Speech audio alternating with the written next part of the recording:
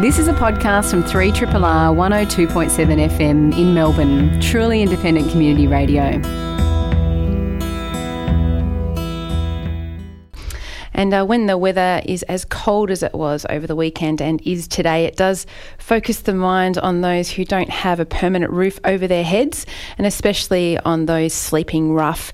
But Victoria's housing crisis goes much deeper than even that, with the most recent figures showing around 82,000 people, or about 40,000 households in Victoria, remain on social housing waiting lists. So why are we here, and are things likely to improve? Jenny Smith is CEO of the Council to Homeless Persons, and it's great to have you with us, Jenny. And when the weather is like this, I think a lot of people really do start to worry that we seem stuck. So many people are still looking for a permanent home. Yeah, good morning, Carly, and good morning, Dylan, and everybody. I think stuck's a really good way to describe it. I think we had hoped after the federal election that we'd see a national policy for tackling housing affordability and homelessness come into place, and we have seen federal Housing Minister Michael Sukkar be appointed, and an Assistant Minister for Homelessness, Luke Howarth, be appointed, but we haven't seen much sign yet that actually recognising that this is a problem that needs a strategic and systematic approach is going to happen. So in that case, when we're seeing about 25,000 people homeless in Victoria every night, I think it's great to see that our parliamentarians are taking this issue by the scruff of the neck and have called an inquiry in the upper house into homelessness. And so this, I understand, Jenny, is a very recent announcement from the Victorian government. What is the scope of this inquiry and what might come from it? Well, I don't think we've seen the terms of reference yet, Dylan, but when you look at the Hansard, it's a very broad scope. The intention of the inquiry is to have a look at why we have this homelessness problem in our community and what needs to be done about it, and we really welcome that rather than it being a more narrow focus. And it feels to me that, in recent years, certainly in the city of Melbourne, there was a lot of discussion around people, basically visible homelessness, people sleeping rough in the city. But we didn't have an inquiry at that time, is that right? When was the last time that we really looked at this issue in detail? Well, I think as a community, the last systematic approach was Kevin Rudd taking homelessness on as an issue as the Prime Minister and making it his human services focus. And out of that, we got a national strategy on homelessness. We got additional funding to demonstrate around the country the types of services that are effectively. So we know we now know what works, and really all we need is the resources to take those sorts of support services to scale, whether that's for rough sleepers or women and children escaping family violence, young people who are unable to go home.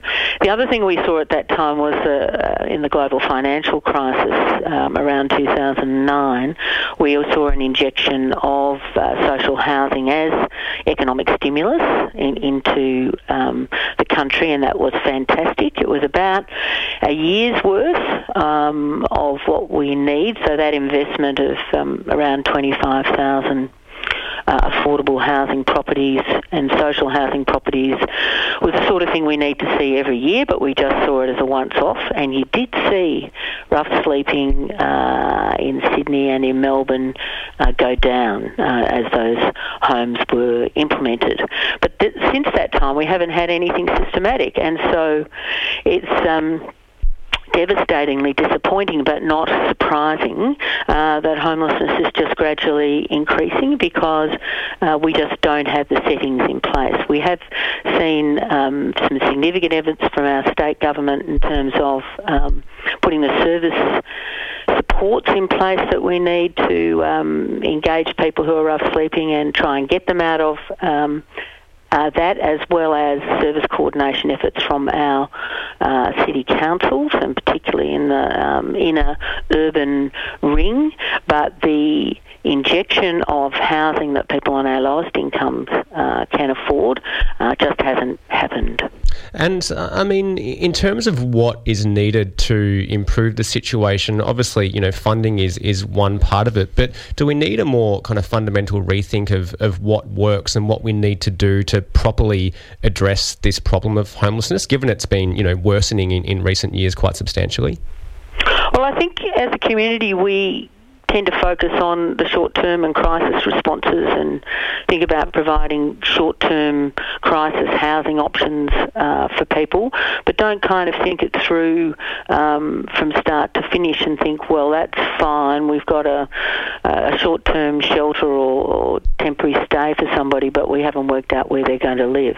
And the reality is that we have a shortfall of over 100,000 social housing properties just in Victoria. It's about 430,000 nationally, and until we start to address that and recognise that both federal and state government in particular have got to take a role in delivering on subsidised housing for people on our lowest incomes, as well as we've been hearing a lot about recently, the inadequacy of Centrelink payments, of New Start payments for people to just try and live. Until we tackle that, we're just going to see it get worse. We're speaking with Council to Homeless Person CEO Jenny Smith about the current state of homelessness in Victoria and also the parliamentary inquiry into it that's just been called by the Victorian government. And I wonder, I mean, you just mentioned the raise the rate issues there and the fact that most groups, I'm assuming yours as well, is looking for at least a $75 a week increase to the rate of unemployment benefits. But I mean, that's one thing, and the reason the Prime Minister has said, we're not going to do that. Are we likely to get the injection of money into social housing when the government isn't necessarily going to commit more funds? Well, I think that's why this parliamentary inquiry is so important, because I think what Victoria is saying is, well, what the federal government does is what the federal government will do, and I think we've seen media recently suggesting that the Premier is trying to work very well with the Prime Minister on issues, but waiting for the federal government, which has made it pretty clear that effectively there's been a loss in value of homelessness and housing funding to the states and territories of $82 million over the last 5 years. So there has, far from an increase in funding, it's actually been losing value. And so the Victorian Parliament is saying, we are concerned about this. We're seeing it in all of our electorates. And if you look at the Hansard where the inquiry was argued for, a wide range of upper house parliamentarians from all sides spoke to the importance of this inquiry. They're saying we want to see what we can do about it, and I think we do have to understand that the states do need the support of the federal government, but there are some important things they can do. They can invest directly in social housing, and we're seeing a little bit of that, but we've asked the state government to increase what it's doing by about 10 times. But it can also help us a lot with planning for lower cost housing as we go, because really every time we do a housing development or redevelopment, we should be thinking about social housing and affordable housing as part of the mix, and we're not seeing that very much in our community, and certainly not systematically. It's not required. So we call that inclusionary zoning. So that's what we need to see from the state government. And I'm interested in what's happening internationally in this space, and I guess what we can learn from other contexts around the world to properly address the situation here. And I noticed that a leading homelessness expert, Dr. Peter Mackey from Cardiff University in Wales, was in Melbourne recently talking about the Welsh model, where government is, as I understand it, legally required to deliver homelessness prevention support. I mean, do you think we need that sort of legislative change to make it incumbent on governments, whatever stripes they are at the time, to address this issue in a kind of holistic and comprehensive way? Well, I think what it would do, if there was a legal requirement, is it make it pretty clear that we believe that as a community we should be doing something about it, and I don't think we've said that very clearly as yet. I think the worst case scenario for that would be for a federal government to legislate that it's a problem of the states and possibly local governments without putting resources in. But But I think what they've shown in Wales is that if you do invest and get in more before people become homeless and assist them to retain the housing that they've got, the tenancy that they've got, even sometimes the mortgage that they've got, then that is a hell of a lot more effective than trying to sort things out once people have lost that home. So they've seen the demand for crisis accommodation and shelters reduce by 18% in just 4 years. So they are making progress. I mean, I think the other, if you like, the rock stars of homelessness are Finland, and they have essentially invested heavily in community housing, in subsidised housing, and so there's no need for anybody to become homeless in Finland because their Centrelink equivalent payment is such that 80% of the rent is guaranteed, and other subsidies are available, and housing is available to be affordable to people on low incomes. And also, if you do have ongoing complexity, they do have support programs with the housing to assist people to sustain that housing. So they know how to do it. It's not rocket science, but they're doing it extremely well. And if you walk the streets of Helsinki, you will not see homeless people. Well, let's hope that those that conduct the Victorian Parliamentary inquiry into this issue look further than around the corner for evidence of what works. Thanks so much for joining us, Jenny, and all the best. And we look forward to reading what your submissions are going to be to that inquiry. Thank you very much. Jenny Smith is Council to Homeless Persons CEO. Speaking about homelessness in Victoria, it's freezing at the moment, as we know, but the upcoming parliamentary inquiry into that issue.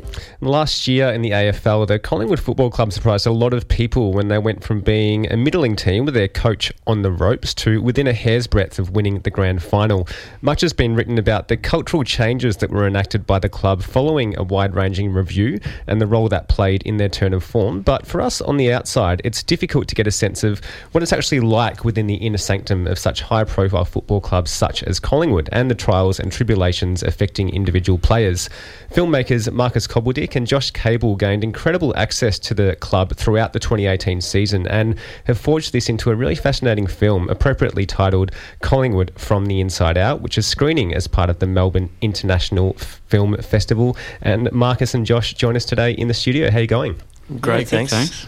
And so many listeners would know that I am a diehard Collingwood fan, but how important was it to you to make a film that I guess wouldn't just appeal to the Collingwood fan base, but to people more broadly?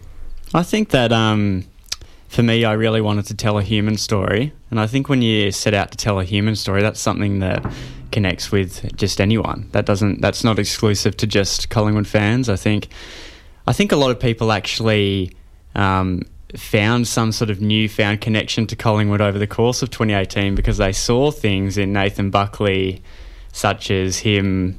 We remember on grand final day, the banner going down and Buckley going over and hugging one of the cheer squad members, and everyone sees that and they go, "Oh, I really like that," regardless of whether you're a Collingwood fan or not. So what this documentary shows is who these people are as people, and just tells a human story which can connect with anyone. And so is that how you sold the idea to Collingwood when you initially went to them with this? Yeah, it was. Yeah, I was definitely pitching it to them as a way of showing who you guys really are as people. Because I think being at a part of Collingwood, they're one of the most highly criticised clubs and speculated upon in the whole of Australia, probably. And for them, that they're traditionally, I think a lot of people look at them and think they just see them as what they do out in the field. And for them, it was an opportunity to show who they really are. And I think that was definitely appealing to them. Yeah, and I think that idea that they're a club that love to be loved and love to be hated at the same time was, that's the reputation. But this also sought to look at them in a different way. Yeah, that's right. It's kind of, we've had, I think, as I mentioned before, we've had a lot of people who have told us that they've found a little soft spot for Collingwood, even though they've hated them for so many years. Yeah. So this is actually a propaganda film then. Yes. Are you Collingwood fans? No. Neither of you. No, Not traditionally, but I worked there for a couple of years before making this, and through the process of making it as well, I definitely want them to win on the weekend. Definitely have a soft spot for them now. And so, did you know what you were going to focus on when you went into this film? Because, of course, 2018 was a really bizarre year in a lot of respects in terms of just Collingwood's form turning around, and, you know, Nathan Buckley's kind of public appearance seemingly to have softened a little bit, and he was speaking in slightly different terms. Were you just kind of along for the ride and seeing where things would end up last year? Because a lot was kind of going on. Yeah, I was very lucky the way things played out, I think. Initially, I was just really interested in the way that season was set up for Bucks in particular. He'd had a mountain of pressure on him throughout 2017, and he'd just been re-signed, but all the pressure was still there. He still had to... The team still had to improve, and that was really interesting for me to just see how that goes. And I just sort of wanted to follow a few different other players' stories as well. The main goal was just to tell their stories and their stories outside of the club, and just see how that evolves over the course of a season. And the way it played out was just worked pretty well, I think. Oh, definitely. Yeah, I mean, it's you've probably noticed that we've got a scene, an exit interview from Jared Blair, and also incredibly intimate scene, that one, when Nathan Buckley's basically delivering the bad news to him that his career's over at Collingwood, essentially. That's right. And I mean, to get access to that kind of moment is very rare, and I guess that testament to the trust and respect that Josh built up over the course of, well, not just last year, but over his time at the club. And so the key people you follow in this film are Adam Treloar, Brodie Grundy, Jared Blair and Nathan Buckley. How did you decide on that kind of core cast of characters? I guess I'd known them. I knew each of those guys a little bit from my time working there. And I thought that they were just all in sort of slightly different, unique situations, and it'd just be good to get a nice spread across the team of different stories. I knew Jared Blair, his career was on the line from the start, really. You know, he was on a 1-year contract and struggling to find his way into the team. So that was just a really interesting perspective that I don't think is necessarily focused on a lot in the AFL media. Adam Treloar, I didn't know the extent of what he was going through, so that was a real surprise uncovering that stuff. And Brodie, he's unique, and that was just, I thought that he would be really interesting for people who are Collingwood fans and beyond that, just the way he thinks about his own career and the game and that sort of thing as well. Yeah, it's really interesting because on the one hand, champion footballers such as, in particular, Adam Treloar and Brodie Grundy, they earn heaps of money to kick around a football on a weekend. It can be hard to have kind of, too much sympathy for anything they might be going through, but they are human beings who, in Adam Treloar's case in particular, suffers pretty extreme performance anxiety. And when you have people judging them on the way they play on the weekend, the way they kick a football, the way they might, attack a particular game, that can still have pretty serious consequences for people, regardless of their kind of standing in the public. Yeah, I think, and that they totally get what they're signing up for. They know that there's going to be that criticism on them, as that's part of their job, but that doesn't make it any easier to handle. I think that's what we explore. I think there's a scene where Adam is basically revealing his problems or challenges with anxiety and his mental health, and then you see him on the couch looking at his phone, and social media plays a massive part of it as well. I mean, the players are coming out saying that they're having to give up social media because they're up at 2:00 in the morning checking feeds and reading a lot of negative stuff as well. So it's, I guess, it's over time it's been more challenging for players. Yeah, and we've seen that in extreme form. I mean, speaking of Melbourne International Film Festival and football-related films, with the Adam Goodes documentary, The Australian Dream, and also The Final Quarter, just the impact that sort of hounding from the public can have on footballers, in particular Indigenous footballers. Yeah, that's right. I mean, that's an incredible film and a great example of it as well. Yeah, it's sort of, to think that Adam had to leave the game in the way that he did and still has a lot of, he needs to repair. There's still a lot of work to do before he's ready to be the public face again. Mm. Yeah, we are really seeing a different side to football in those documentaries, but also in yours. And we're speaking about Collingwood from the inside out. We've got directors Josh Cable and also Marcus Cobbledick in studio with us, and we're seeing a kind of a more wholesome and vulnerable footballer, I suppose, than party boys, out fast cars or whatever it is that we imagine people with that much money per year are doing with their time. Are the people that you you've followed in this documentary typical of a football player, or is there just way too much diversity, or do we, is there another doco coming showing the kind of fast lane? Or I don't think there is a typical footballer, actually. I think that's what was part of what's good about this documentary, is it just shows that a football club's made up of a lot of different people and personalities, and they're actually probably not what people think if you're just watching them on the weekend. And we hear those negative stories about the real, the party antics and that sort of thing, but in reality, they're actually quite similar to a lot of normal people. Well, also, and I thought something maybe even a little bit more wholesome. Like one of them, there's one shot, and maybe I'm the only one that might have noticed, but Jared was using cloth nappies for his child, which really stood out to me. And it's just, that's not your run-of-the-mill kind of person. That's someone who's thinking of the environment in a really loving relationship. And I think we saw cuddly dogs and just this sort of lovely homely side of these players. Yeah, what we're seeing from Bucks in his change in approach is a growing trend in top level sport as well. Like when he was coached, there was certainly that old school style of largely based on fear and intimidation.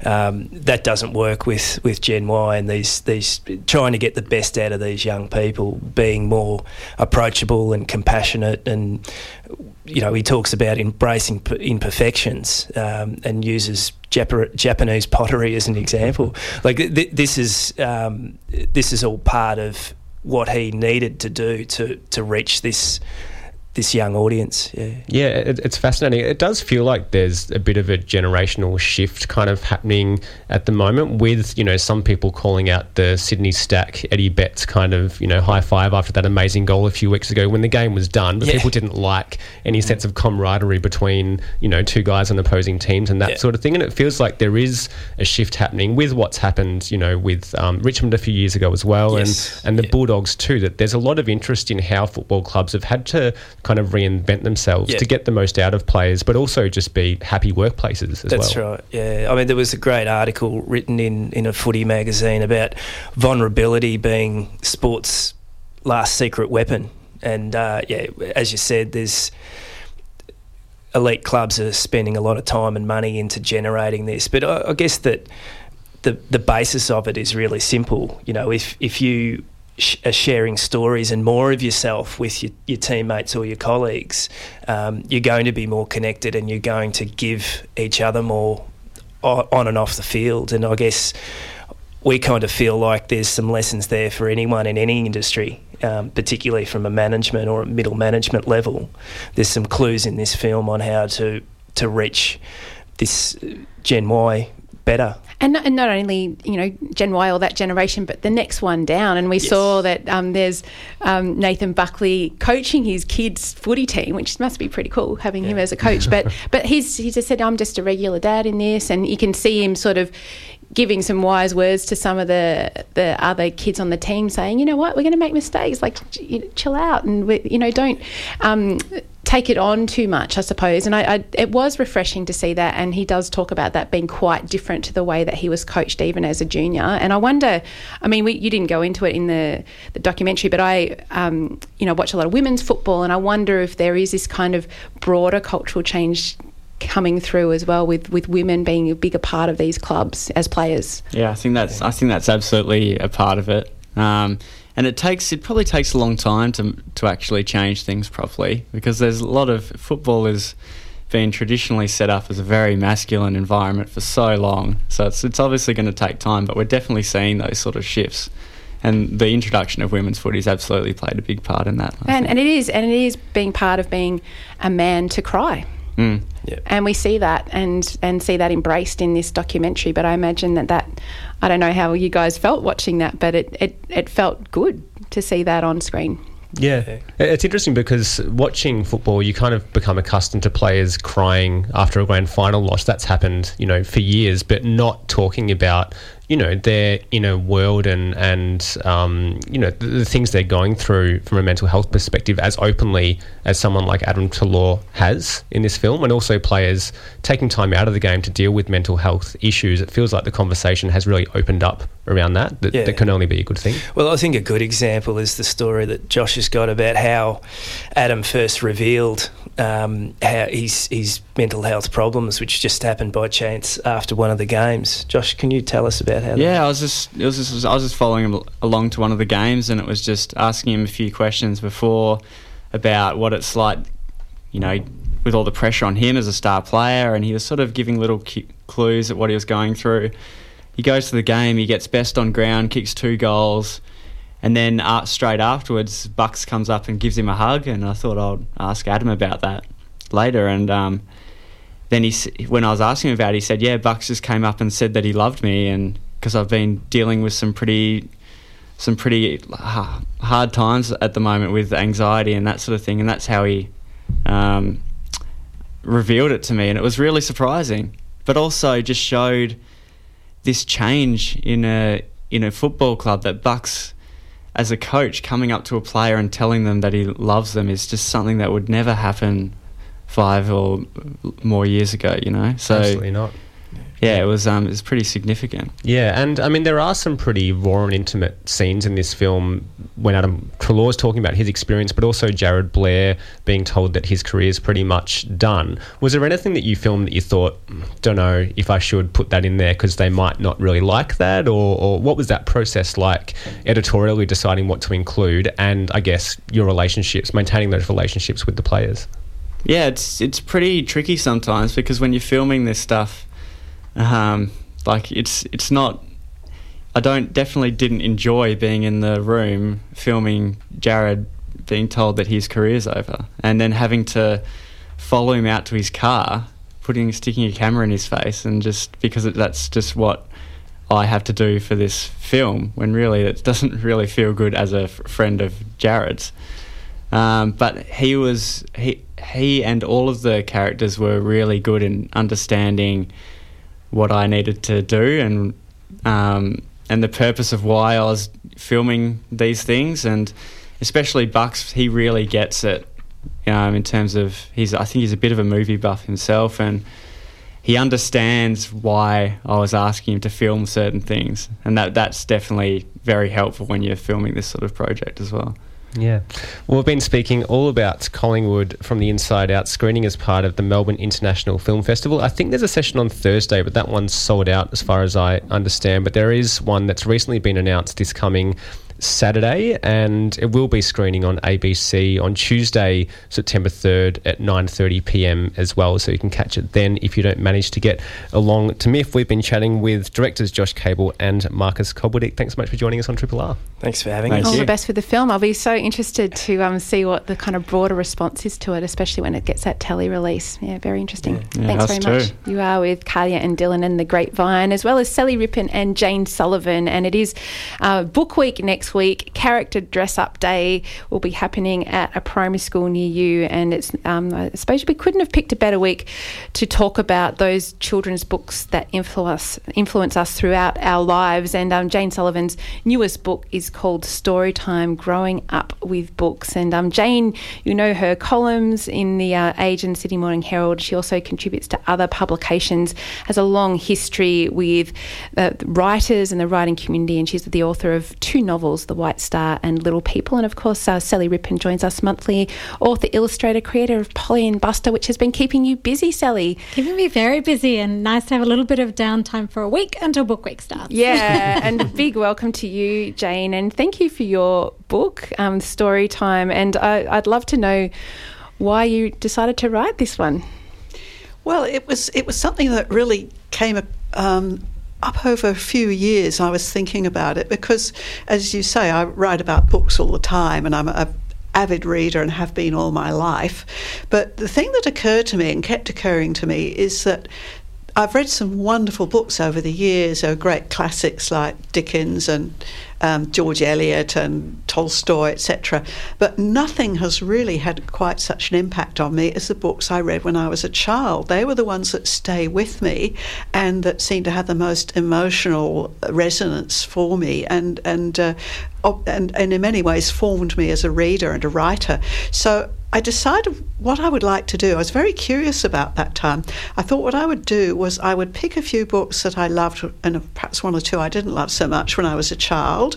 And first of all, I would think about what I could remember about them, and I would write that down. And then I would go back and reread them, and I would write down what I thought about when I reread them and how much my opinion might have changed, or what new things had come up for me, or what new memories had come up for me. And then I thought, well, I'll do a bit of research about the writers of the books as well and try and put it all together. And I thought at first, well, maybe this will be an essay or an article, but it grew and it grew and it grew, and at some stage I realised this was going to be a whole book. And it's really fascinating to read the story because it does become like a story. There's almost a journey that we embark on with you, where as you're rediscovering these books, you're also rediscovering yourself as a child. You're remembering who you were at that time when you were reading it. And sometimes it's a very intimate book. You really are... Sometimes when you go back and read the book again, you haven't remembered yourself the same way, and other times you realise that you weren't perhaps as frightened as you were, but you go into some quite dark places, and you really do engage the reader in the way that it's a very intimate exploration of rediscovering your childhood self. And I can certainly say as a children's author, it's very vindicating to read how powerful children's books can be on an adult. They certainly are. One of my pet hates is people who write down children's books as being somehow trivial and less important than books for adults, because I really think you can put up an argument that in a way children's books are more important than adults' books, because they do have such an effect on us and they are so formative. And when I went back, as you say, when I went back to explore these books, one of the most surprising things I found was not just about the books, but about myself. And I found that my picture of myself as a child was in many ways completely wrong or slightly inaccurate or whatever.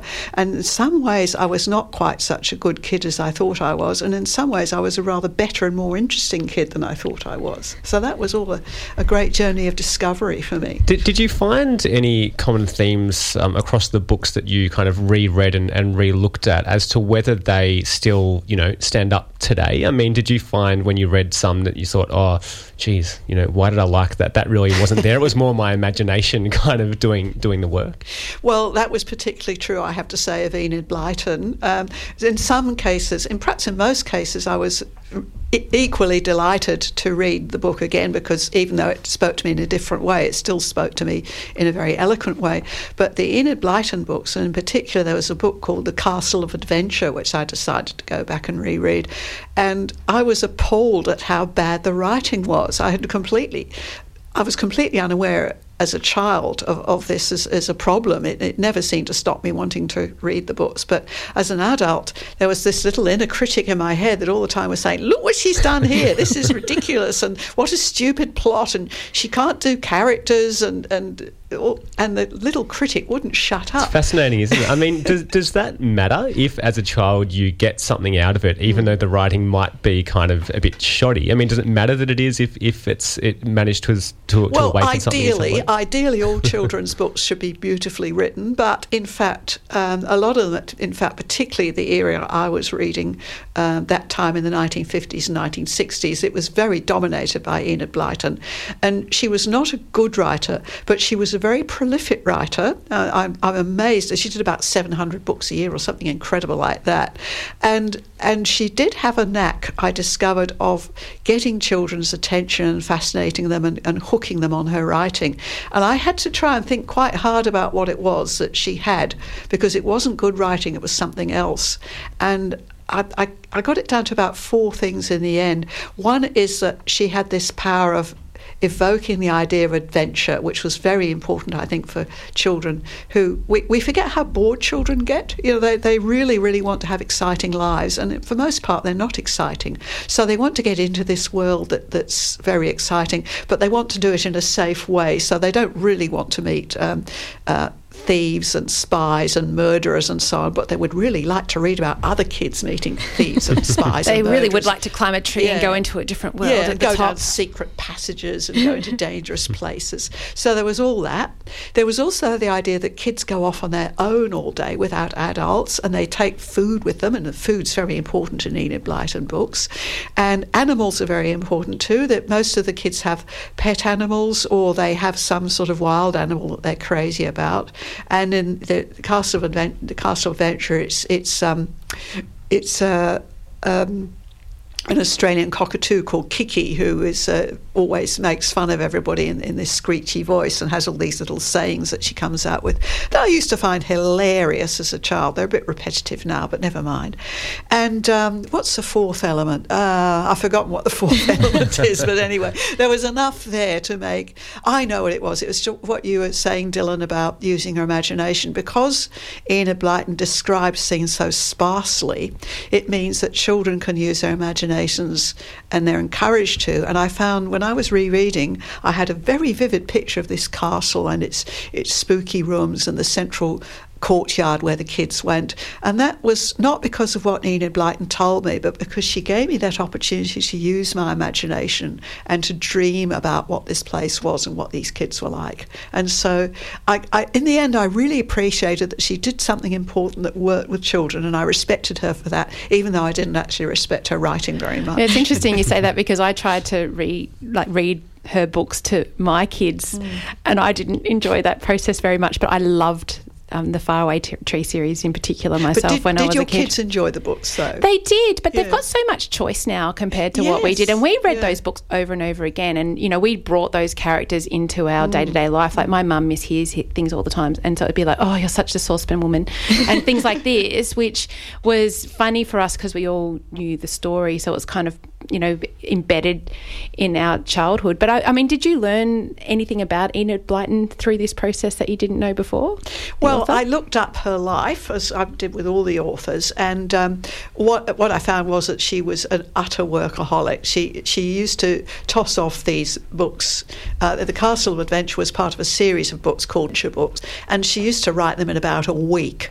And I was just astounded. I thought, well, maybe she decides to sit back and do a lot of research and a lot of thinking before she actually starts the book. But no, she just used to sit down and it all just came to her, and she saw the characters, and it was almost like she was taking dictation. She all wrote it down on her typewriter, and she never went back and revised anything. She just wrote as it was. That was what made her so enormously prolific.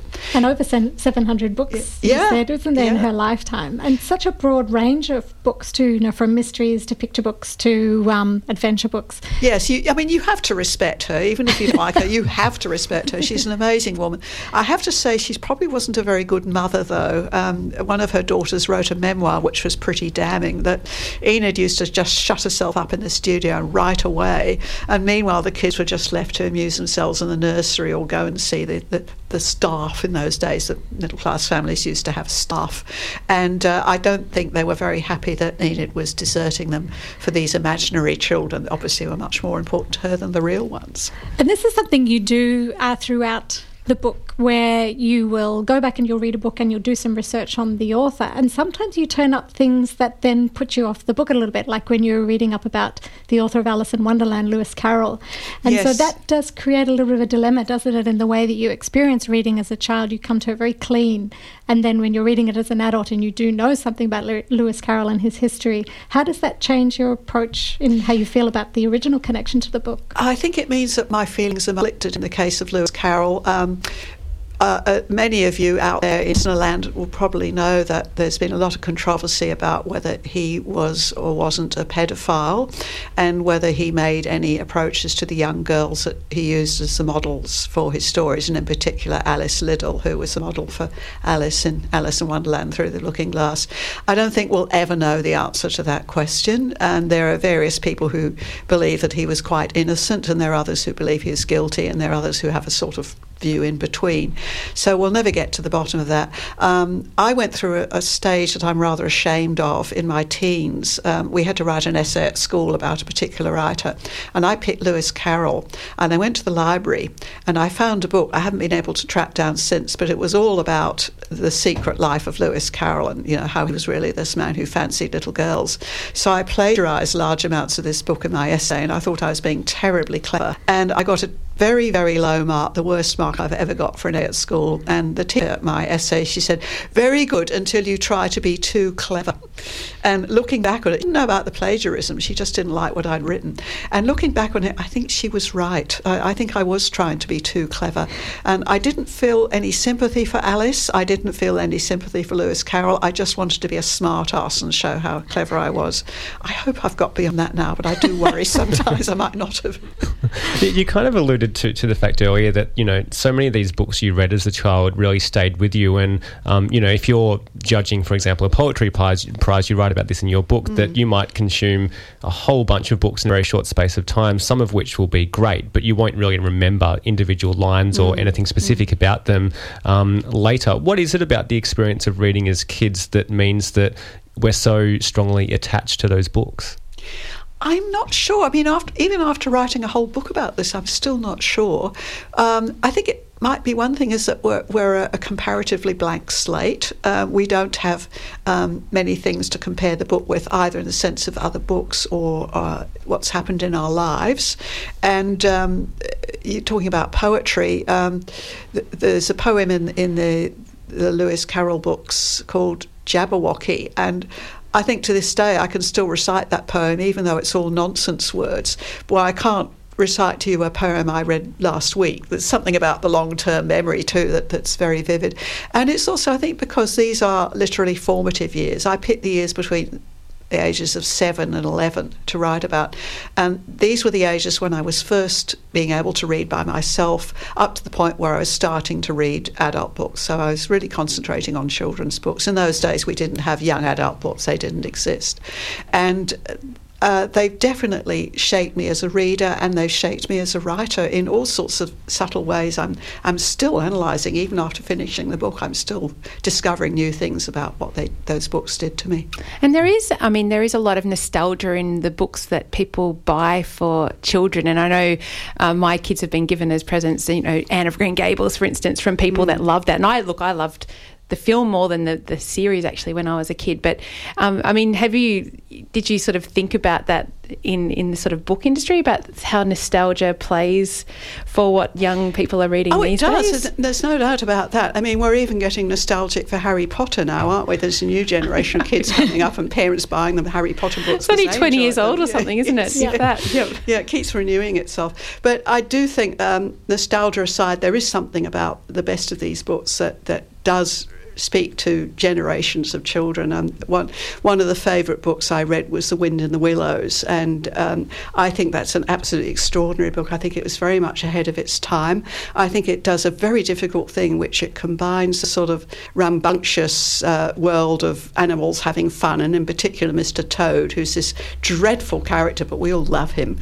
And it combines that with a strange, numinous, poetic quality as well in the book. And you wouldn't think that anybody could pull it off, but Kenneth Grahame, who wrote this book, absolutely nailed it, I think, and I'm full of admiration for him. And there are certain books like that I would love to continue children to read, and there's a few books in that I've referred to that aren't so well known, and I would like them to become better known and have more children and adults reading them.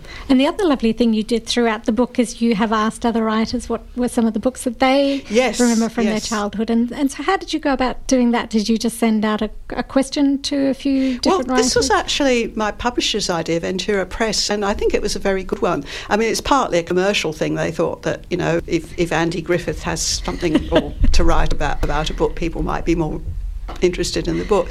But I think it actually added an extra dimension to the book, and I'm very pleased with the result. Yeah, what I did was I basically wrote to a whole lot of writers and said, I've written this book and I would love to have some contributions from other writers about their favourite books. Would you like to pick one?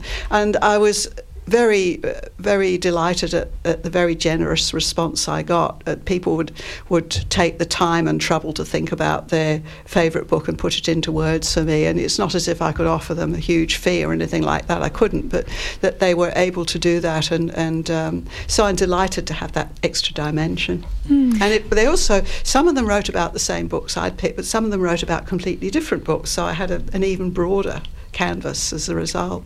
Jane Sullivan is with us, and we're speaking about her book Storytime, Growing Up with Books, which is all about the children's books that live on in our memories but also influence us through our lives. And Sally Rippin is with Dylan and I as well. And Sally, talking about other writers and the books that influence them, what is the book that lives on with you and has influenced you the most? Oh, so I challenged both Carly and Dylan to come up with one each as well. So the one that I brought in is E.B. White's Charlotte's Web, and that I noticed in your book is one that Trent Dalton chose as well. Yes, that's right, yes. And so I think I've read it again as an adult, and the language is beautiful, but definitely as a child it was very vivid, and it was that idea of really understanding how books can develop empathy, that you can see beyond your own experience of the world, and in this case into what it would be like to be a creature. It also explores life and death, it explores the cycles of nature, and so in a safe way, I suppose, as you talk about often in your book, Jane, it's a practice of emotion that you're I mean, obviously at the very end everybody knows that the spider dies, but I was devastated to read that as a child and cried and cried and cried, but I was happy to experience that intense emotion in that safe place. And I think that's what really good children's books can do. They can help children really explore that complexity of emotion. That's absolutely right. I've written about that in my book too, that I've entered into some very dark places, some very fearful places, and I've gone back and rediscovered my fear and my grief at reading, and I was reduced to tears over a number of books, and I was also reduced to very, very frightening state where I almost wanted to hide under the bed and put the book down, but I couldn't do it. I had to read on.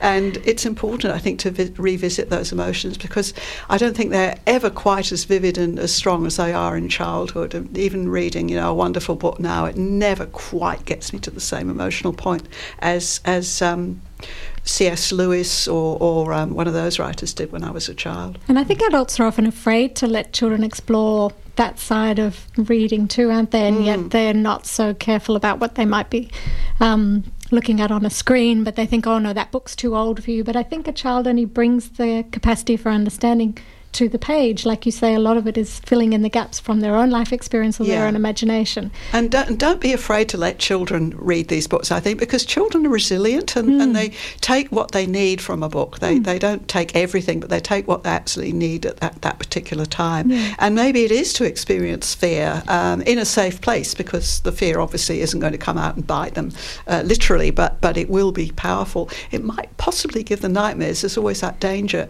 But I think this is something they're going to experience anyway in life, and it's a good, I think a book is a good way to, it's a kind of filter between real life and their emotions, and I think it's a safer place to experience fear. And you mentioned C.S. Lewis, so I'm going to jump in, because I kind of cheated and had the whole Chronicles of Narnia series, and I noticed that The Voyage of the Dawn Treader is in your book, but if I had to choose one, it would probably be The Lion, Witch and the Wardrobe. And it was that element of being able to imagine what it would be like, you know, being at home or at your, you know, grandparents' house, and just imagining stepping into a wardrobe and literally being in a totally different place. So that kind of tangible connection you have to your domestic environment is probably why I loved it so much, and why you could just imagine heading off on that incredible journey. And also hearing about Turkish delight for the first time in that book, it's still, when I see Turkish delight or eat it, I that's think right, about the great tempting fruit sweet, isn't it? Exactly. And there's this awful moment, a tear-inducing moment in that, where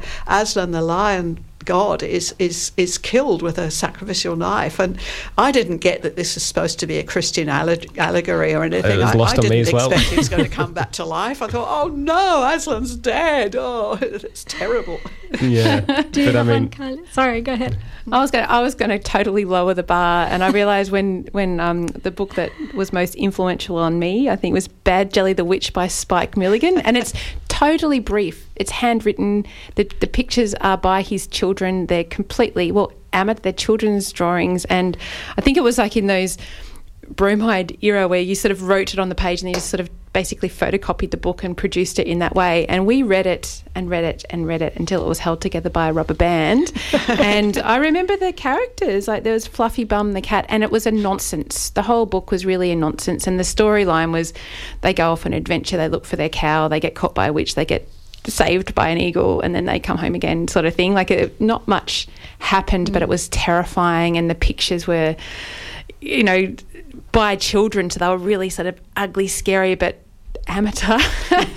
And it makes it, I suppose I think back, and I couldn't find the book. I think one of my brothers must still have it, but to reread it now. But I figure that I used to make books like that myself in the 70s and in the 80s, and it just made writing seem like I could do it. I used to make cartoon books and draw little figures and put balloons in and everything, and I would come to the end of it and I'd put more next week, and then there never would be any next week. I just got bored with the idea. I didn't want to finish it. Because your dad was quite a well-known cartoonist himself, and the other lovely thing in this book is that you do spend some time talking about the illustrations in the book too, which as an illustrator and for illustrators out there, I think is really vital, because I do think a lot of what we experience as children in the stories is through the illustrations, and some of them are incredibly detailed. That's true. I mean, despite what I said about Enid Blyton getting kids to use their imaginations, which I think is terrific, the illustrations are